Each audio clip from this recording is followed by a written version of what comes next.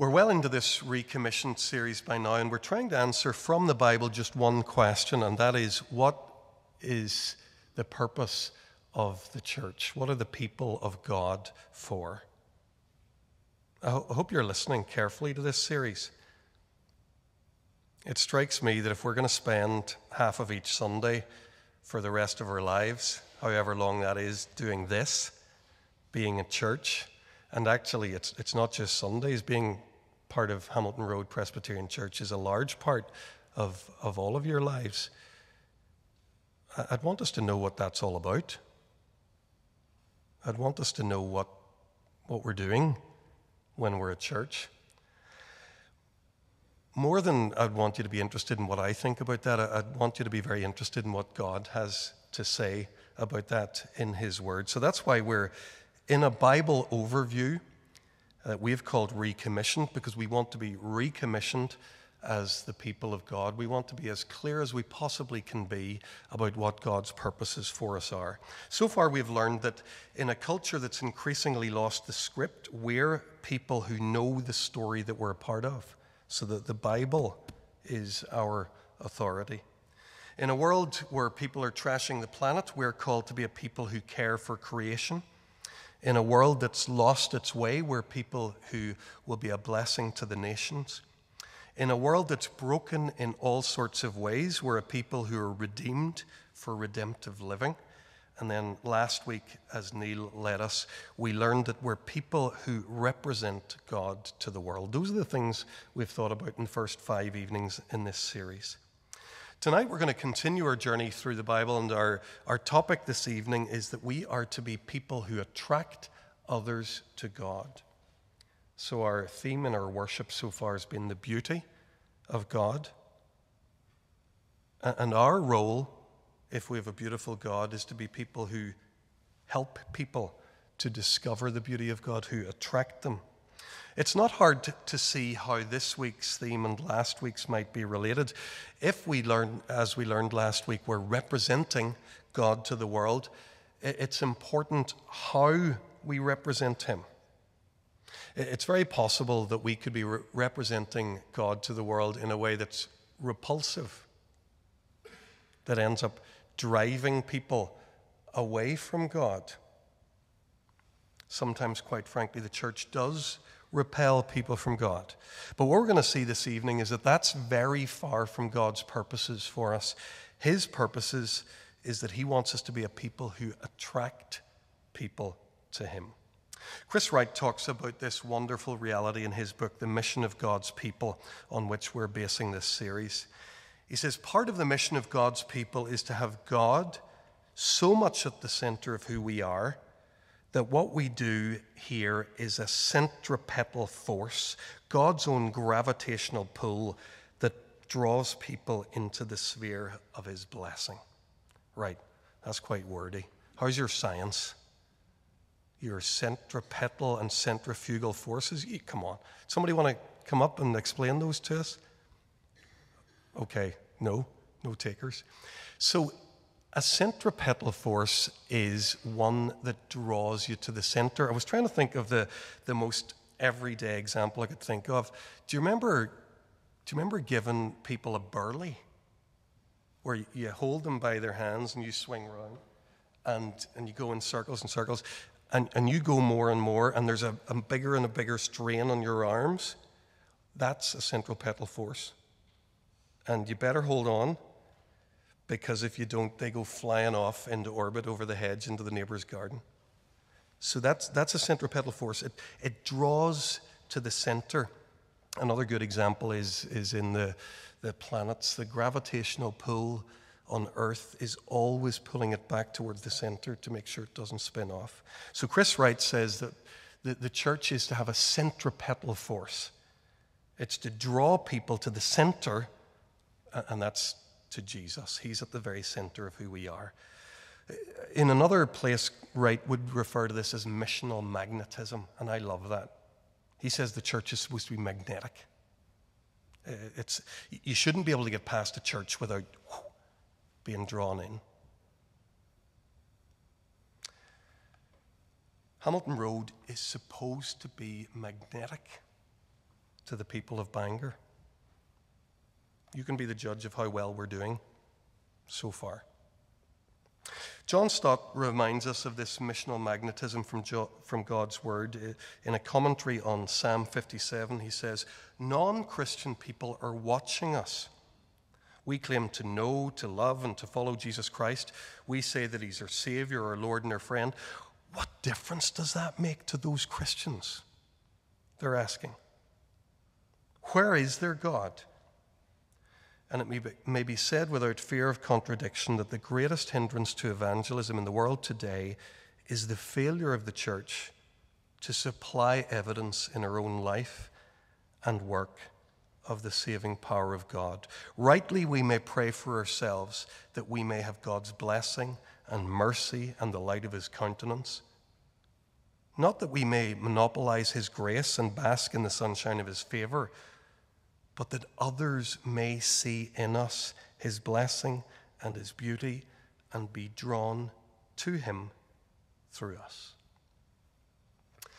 Okay, we've started with two quotations, one from Chris Wright and John Stott. That should never satisfy us. Who cares in the end what Chris Wright and John Stott say? Let's see what the Lord says. Let's come to his word revealed in Scripture. There's a rich thread running right through Scripture that makes it clear that attracting people to God is an integral part of the mission of the people of God. We're going to look at 5, Stuart read 2. We're going to look at 5 passages this evening. This might end up feeling a bit more like a Bible study than a sermon, but that's okay. Please grab a Bible. If you don't, I think you're going to be a wee bit bored this evening because you're going to hear me talking about things you can't see. Grab a Bible and follow with me. First key passage, Deuteronomy chapter 4. We have that on page 182 if you're using the Pew Bible. Might be wise to use the Pew Bible tonight because we'll be able to help you. Deuteronomy chapter 4. We had a series here a while ago where we preached right through Deuteronomy. Moses is speaking to the people of God. He's motivating them for godly living. He's inviting them to choose life. And here in chapter 4, he's motivating them to live for God's glory. And it's quite an intriguing argument. He wants them to live for God's glory on the basis of what the nations around them will think. Look with me. Chapter 4, those opening verses. Now, Israel, hear the decrees and laws I'm about to teach you. Follow them so that you may live and may go in and take possession of the land that the Lord, the God of your ancestors, is giving you. If you jump to verse 5. See, I've taught you decrees and laws as the Lord my God commanded me, so that you may follow them in the land you're entering to take possession of it. Observe them carefully, for this will show your wisdom and understanding to the nations, who will hear about these decrees and say, surely this great nation is a wise and understanding people. What other nation is so great as to have their gods near them the way the Lord our God is near us whenever we pray to him? And what other nation is so great as to have such righteous decrees and laws as this body of laws I'm setting before you today? Folks, this makes good sense after what we were thinking about last week. If God's people are to represent God in the world, and Israel were, then the world's going to come to a view about God based on watching us. That is inevitable. Look at the passage. Moses wants Israel to understand 3 things. He wants them to understand that they're open to being seen. The nations will see, verse 7, that God is near to us. They'll see, verse 8, the excellence of our law. Moses wants the people to have an intimacy with God and a life with God and a quality of social justice that no other nation could match. They're open to being seen. People can see. And the second thing he wants them to think of is, well, if you're open to being seen, then you're open to comparison. Look at verses 7 and 8. Moses asks, what other nation? It's like he looks around and he says, yep, there's Israel, but here are the Canaanites, Here are all the other ites that are around. Let's compare them. Let's see how these people stack up. I grew up in a day when Carlsberg still advertised under probably the best lager in the world. They did it for years. Moses says here, Yahweh, definitely the best and only true God. Folks, I want you to think about this for a second. Do you know that people in Bangor are comparing their lives with yours? They are. And they're comparing their lives with yours as they're weighing up the faith that you have that they don't. Now, you might say to yourself, well, that's wrong. They should come to God regardless of my faith or the faith of Christian people they know. You take quite a sort of snooty view of that. You might take that view, but it's not what the Bible teaches. The Bible teaches that any human being's hunger to find for themselves the best possible life is valid. The Bible teaches that the only place they will find the best possible life is when they're reconciled to their Creator through their Savior, the one who came and said, I've come that they might have life to the full. Friends, if we took this teaching of Scripture on board, maybe would take less time justifying our half-hearted discipleship, making excuses for our woeful Christian experience. There is no one like Jesus. I hope you believe that. There is no one like Jesus. Any friend of yours who isn't living life with Jesus is living a second best life by far. Let's live the life with Jesus and let the world see it, and then let them make their comparisons. That's what they're doing. So God's people are open to being seen, they're open to comparison, and thirdly, they're open to challenge. The world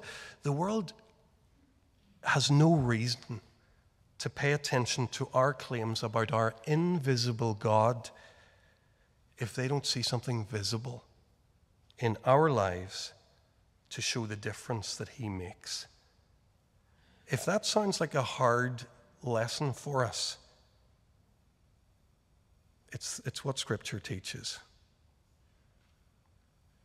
The Bible says God's people are to be open to scrutiny, they're to be open to comparison. That is entirely valid. It's time we stopped tutting about our neighbors who don't have any interest in Jesus and start living in such a way that intrigues them and attracts them. Okay, first Bible passage. Let's look at a second passage. 1 Kings, page 345. 1 Kings chapter 8.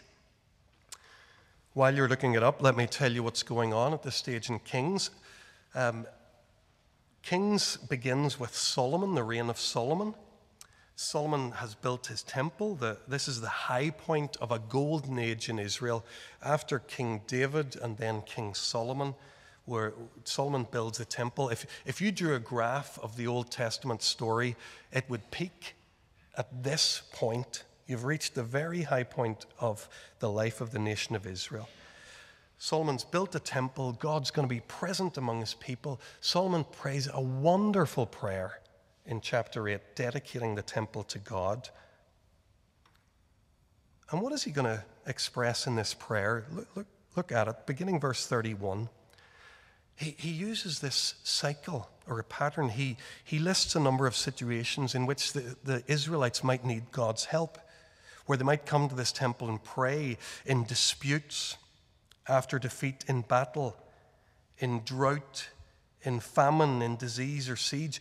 And in each case, he asks that God would hear their prayer and respond. That's what's going on. That's how this prayer works. But look at verse 41. As for the foreigner who doesn't belong to your people Israel, but has come from a distant land because of your name, for they will hear of your great name and your mighty hand and your outstretched arm, when they come and they pray towards this temple, then hear from heaven your dwelling place. Do whatever the foreigner asks you, so that all the peoples of the earth may know your name and fear you, as do your own people Israel, and may know that this house I have built bears your name. Look down to verse 54. When Solomon had finished praying all these prayers and supplications to the Lord, he rose from before the altar of the Lord, where he'd been kneeling with his hands spread out to heaven. He stood and blessed the whole assembly of Israel, saying in a loud voice, "Praise be to the Lord, who has given rest to his people Israel, just as he promised." Not a word has failed of all the good promises he gave through his servant Moses. May the Lord our God be with us as he was with our ancestors. May he never leave us nor forsake us.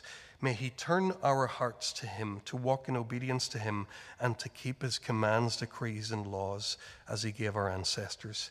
And may these words of mine, which I've prayed before the Lord, be near to the Lord our God day and night, that he may uphold the cause of his servant and the cause of his people Israel according to each day's needs. Why?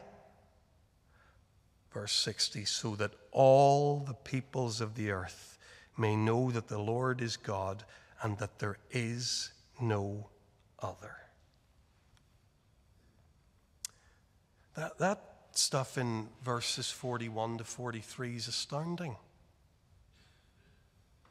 You might expect Solomon to pray. He's standing before the people of Israel. You might expect him to pray, "As for the foreigner who does not belong to your people, who does not really know your ways, drive him out and keep him far away from your pure and holy temple."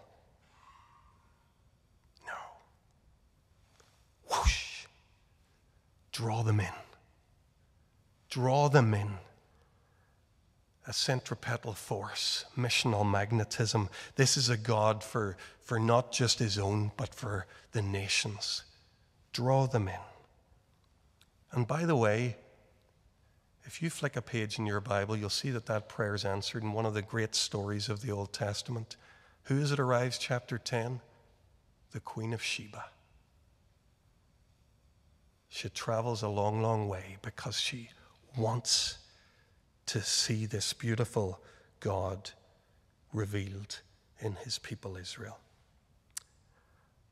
We're going to pause just there. I want to break the We're thinking here this evening about what it is to be a people who attract others to God. We've looked at a couple of Bible passages. I brought you to one of the key biblical passages actually a few months ago. Before Christmas, we had a series running here on Sunday evenings in 1 Timothy, and we were thinking about the purpose of the church in Ephesus. We built our series around a key verse in chapter 3 of 1 Timothy, where Paul tells us that the church is to be the pillar and foundation of the truth. It's to stand firm on the gospel and to raise it high for the citizens of Ephesus to see. The church is to live in such a way that it attracts the citizens of Ephesus to the gospel of Jesus Christ. That night I brought you to Jeremiah 13, and I make no apology for bringing you back. I think it's just one of the most powerful passages. We don't often get to read Jeremiah. It's a long book. I don't think you've probably had a preaching series on it for a while. So let's have a look at this passage. I want you to see it and not forget it. Jeremiah 13.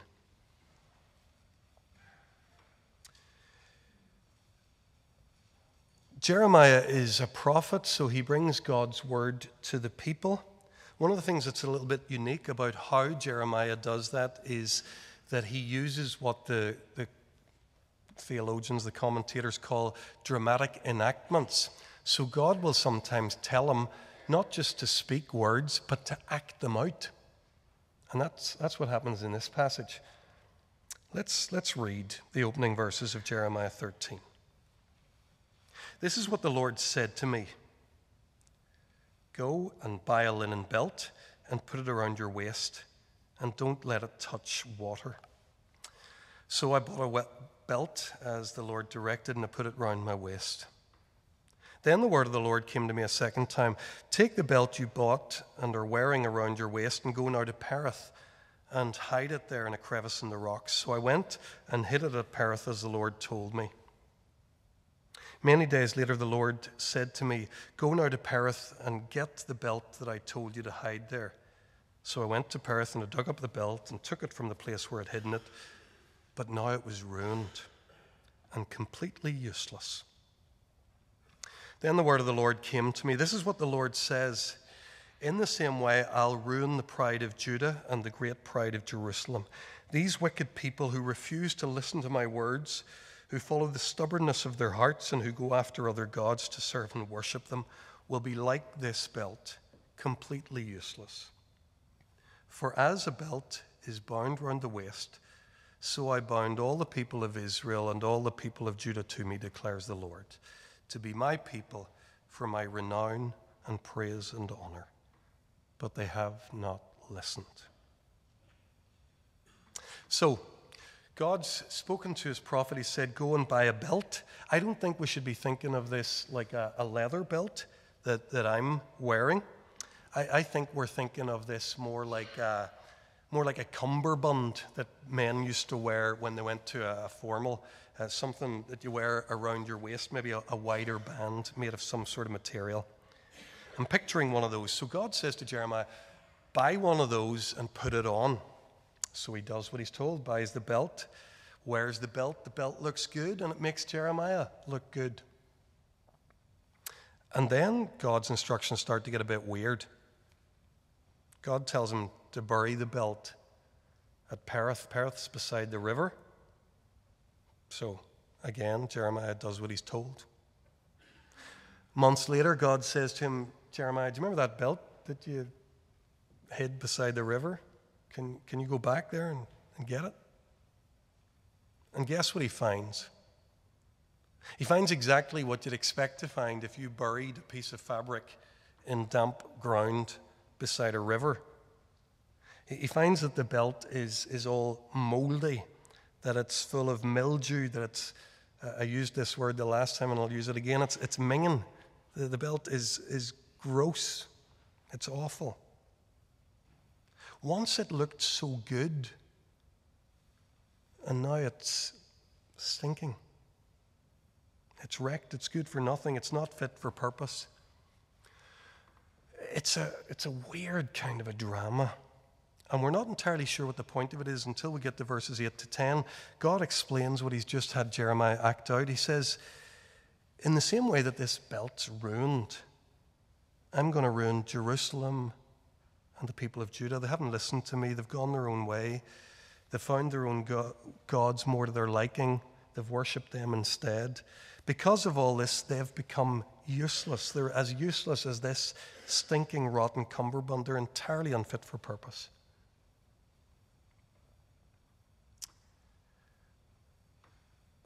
I shared with you that night, and I'll remind you of it just now, because I think it's a lovely way of thinking about this, a powerful way of thinking about this. We have an expression, I don't know if it still goes around as much as it used to, but when I was a kid, if my brother came in wearing something that I thought was daft, we'd say, "I wouldn't be seen dead in that."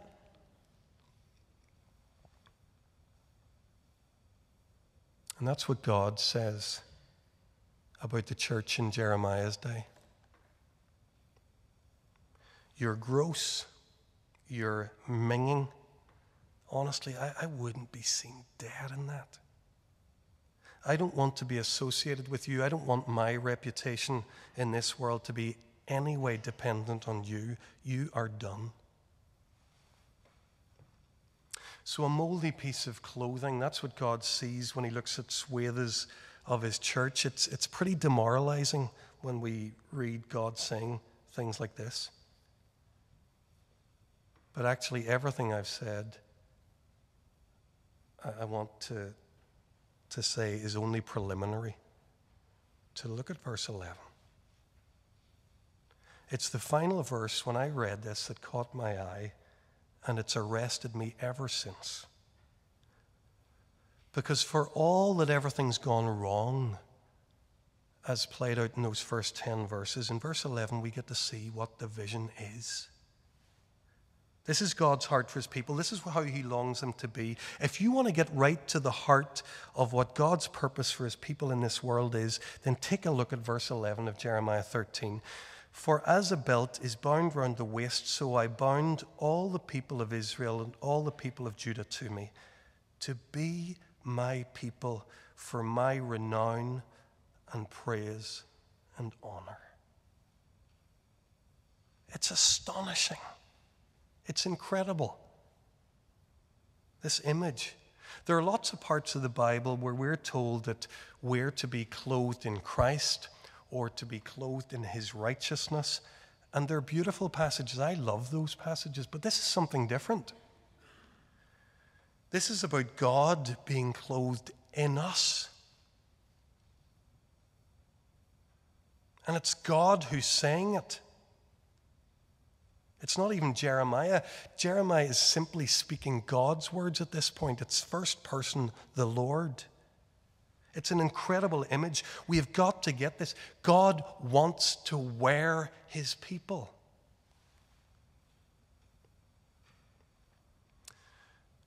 When I preached that evening from 1 Timothy, I used some pretty dramatic language. I said that a church that isn't enhancing God's reputation where it is not fit for purpose, and it should close. I stand by that because of what I'm reading in God's word in passages like Jeremiah 13. If we're not enhancing God's reputation in Bangor, it would be better to close. But the glorious truth is, with the help of God's Holy Spirit, we can. We can attract people to God. And that's what he calls us to do. I'm increasingly thinking and praying about how God is leading us to do that more and more. A fourth passage, Isaiah 60, page 746. We'll be very quick with this one. Page 746. If you know anything about how Isaiah works, it's a book of two halves, really. The first 39 chapters talk a lot about the sin of Israel and nations surrounding it and God's judgment on them. But in chapter 40, something changes, and we hear a lot about hope for the future. We hear that God hasn't given up on his people, but that he has plans and purposes for them. Look at chapter 60, these opening verses. Arise, shine, for your light has come.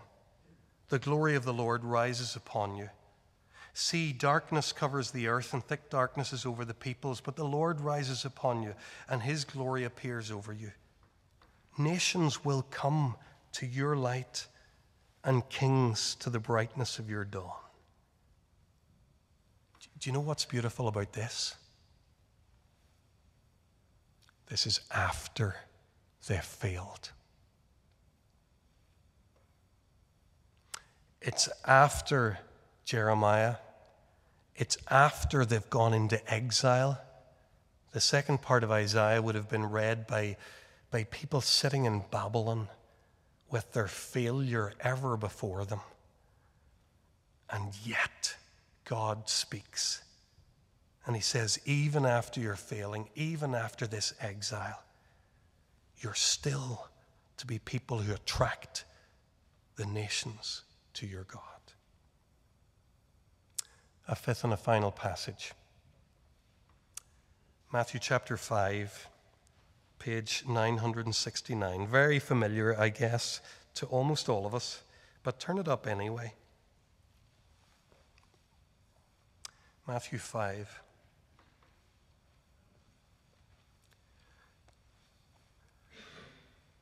Jesus is teaching his disciples. It's part of what we call the Sermon on the Mount. The way Matthew's structured his gospel, this is the first thing that Jesus says to his disciples. He tells them in the Beatitudes about who might be welcome in the kingdom of God. But now he talks to them about who they are. First thing he says about their purpose. You are the light of the world. A town built on a hill can't be hidden. Neither do people put light in a lamp and put it under a bowl. Instead, they put it on its stand, and it gives light to everyone in the house. In the same way, let your light shine before others, that they may see your good deeds and what? Glorify your Father who is in heaven.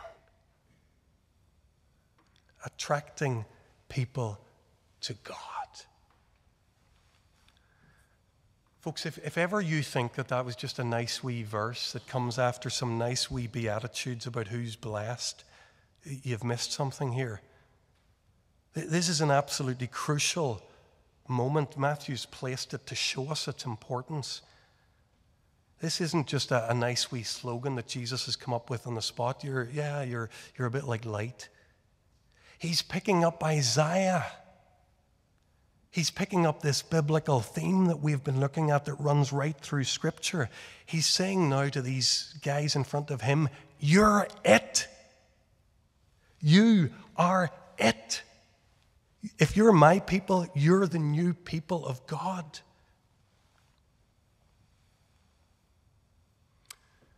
And 1 Peter 2 might be worth a look. I said that was our final passage, forgive me. One more. 1 Peter 2, a passage that we looked at last week. Have a look at this and I'll show you something that might help you. 1 Peter 2,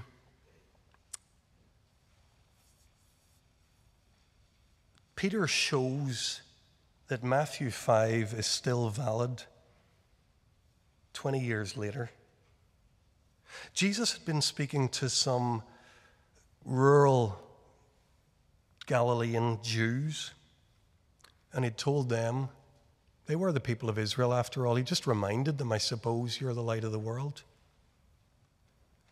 It's altogether different when Peter writes to Gentiles scattered all over Asia Minor, modern-day Turkey, who've never been part of Israel, never been the people of God. And he says to them, verse 11, first of all, he'd used the stuff about holy priesthood, holy nation, royal priesthood, all that stuff from Exodus. We did all this last week. But look at verse 11. Dear friends, I urge you as foreigners and exiles to abstain from sinful desires which wage war against your soul. Live such good lives among the pagans that though they accuse you of doing wrong, they may see your good deeds and glorify God on the day he visits us. Do you see he's taking you back to Matthew 5? He's just added one layer, which wasn't necessary on the shores of Galilee. Jesus said, let your good deeds shine before men and they'll glorify your Father in heaven. Peter's had to say, yeah, but living for Jesus in this culture you're in, you might face some opposition. But guess what? It's still the same calling. Let your good deeds be visible before men, that they may see your good deeds and glorify God on the day he visits us. Even in a world of opposition, even in a secular Bangor, the project is still the same. The calling is not diminished. We can and must be the people who attract others to God. I'm nearly finished. Over the years, I've seen some people struggle with the kind of theology that I'm sharing this evening, and that's given me pause to think about why that might be. I sense their hesitation probably comes from a valid concern about the effects of the fall, what we know about the pervasiveness of human sinfulness. A person might listen to me and they say, yeah, Christoph, but we mustn't get ideas above our station. God won't ever use sinful people like us to attract others to him. If God's going to attract people to himself, he'll have to do it without us. You maybe identify a little bit with that instinct. It sounds very plausible and maybe even laudable, as if there's some sort of humility in it. But I have a huge problem with that kind of theology. It flies entirely in the face of Scripture. It stands entirely outside of everything we've thought about here this evening. Yes, the effects of the fall continue to ripple right through every part of the universe, through my life and through yours. Yes, we're sinners and we merit nothing but God's wrath and are saved only by His grace. Yes, that's all true. But then we say this: we are created in the image of God. Our calling is to show the world who our God is. We've been redeemed so that we can bear witness to the power of the gospel, to take a person and restore them. We're the new people of God. We're the new Israel now. We're the light of the world. If you have any problem with the theology I've taught here this evening, don't come to me. Speak to Isaiah. Speak to Jeremiah. Talk to Peter. Talk to Jesus himself. Because they all share one voice. And they tell us here tonight that we have been brought into God's family so that we might attract others to God. One last reason why I love this strand of the Bible's teaching. It's because of what it does when I see it in practice. It's the most encouraging thing to see. To see a church that does what it's called to do and that attracts people to God. I can think of one occasion, I can think of many, but I'm thinking of one occasion particularly in Kirkpatrick Memorial, the church where I served in East Belfast. I'm thinking of one young woman who arrived at that church quite a number of years ago now. She had never been part of a church before. She arrived at our church with her boyfriend, pregnant and unmarried. And I wondered. I knew what kind of a reception I was going to give her. But I couldn't speak for the congregation. I didn't know what they were going to do. God was at work by His Spirit through His Word and through His people. And it wasn't long before this young woman was asking me, "When's your next Christianity Explored course?" She quite soon became a Christian, came to faith in Jesus Christ. I was talking to her 2 or 3 years later about the Christianity Explored course that she was leading, that she was running. When I interviewed her at the front of the church, you know that interview you do when you're about to start a Christianity Explored course? You get somebody up to the front to say how great it is and why everybody should come. We were doing that interview. And I asked her about her experience of coming into a Christian community. And I asked her what it was that made her want to come to Christianity Explored, made her want to come to Jesus. What was it that had made that impact on her? And she said, the people shone. They just shone.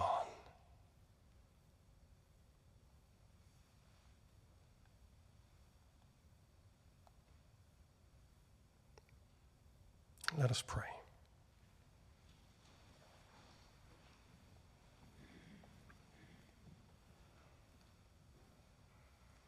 Lord, we thank you for your word. We thank you for the times when it clarifies things that aren't clear, when it rebalances things that have gone off balance. Lord, we confess here every week before you our sins and our brokenness and our need of your grace and your forgiveness. We've done that again here this evening.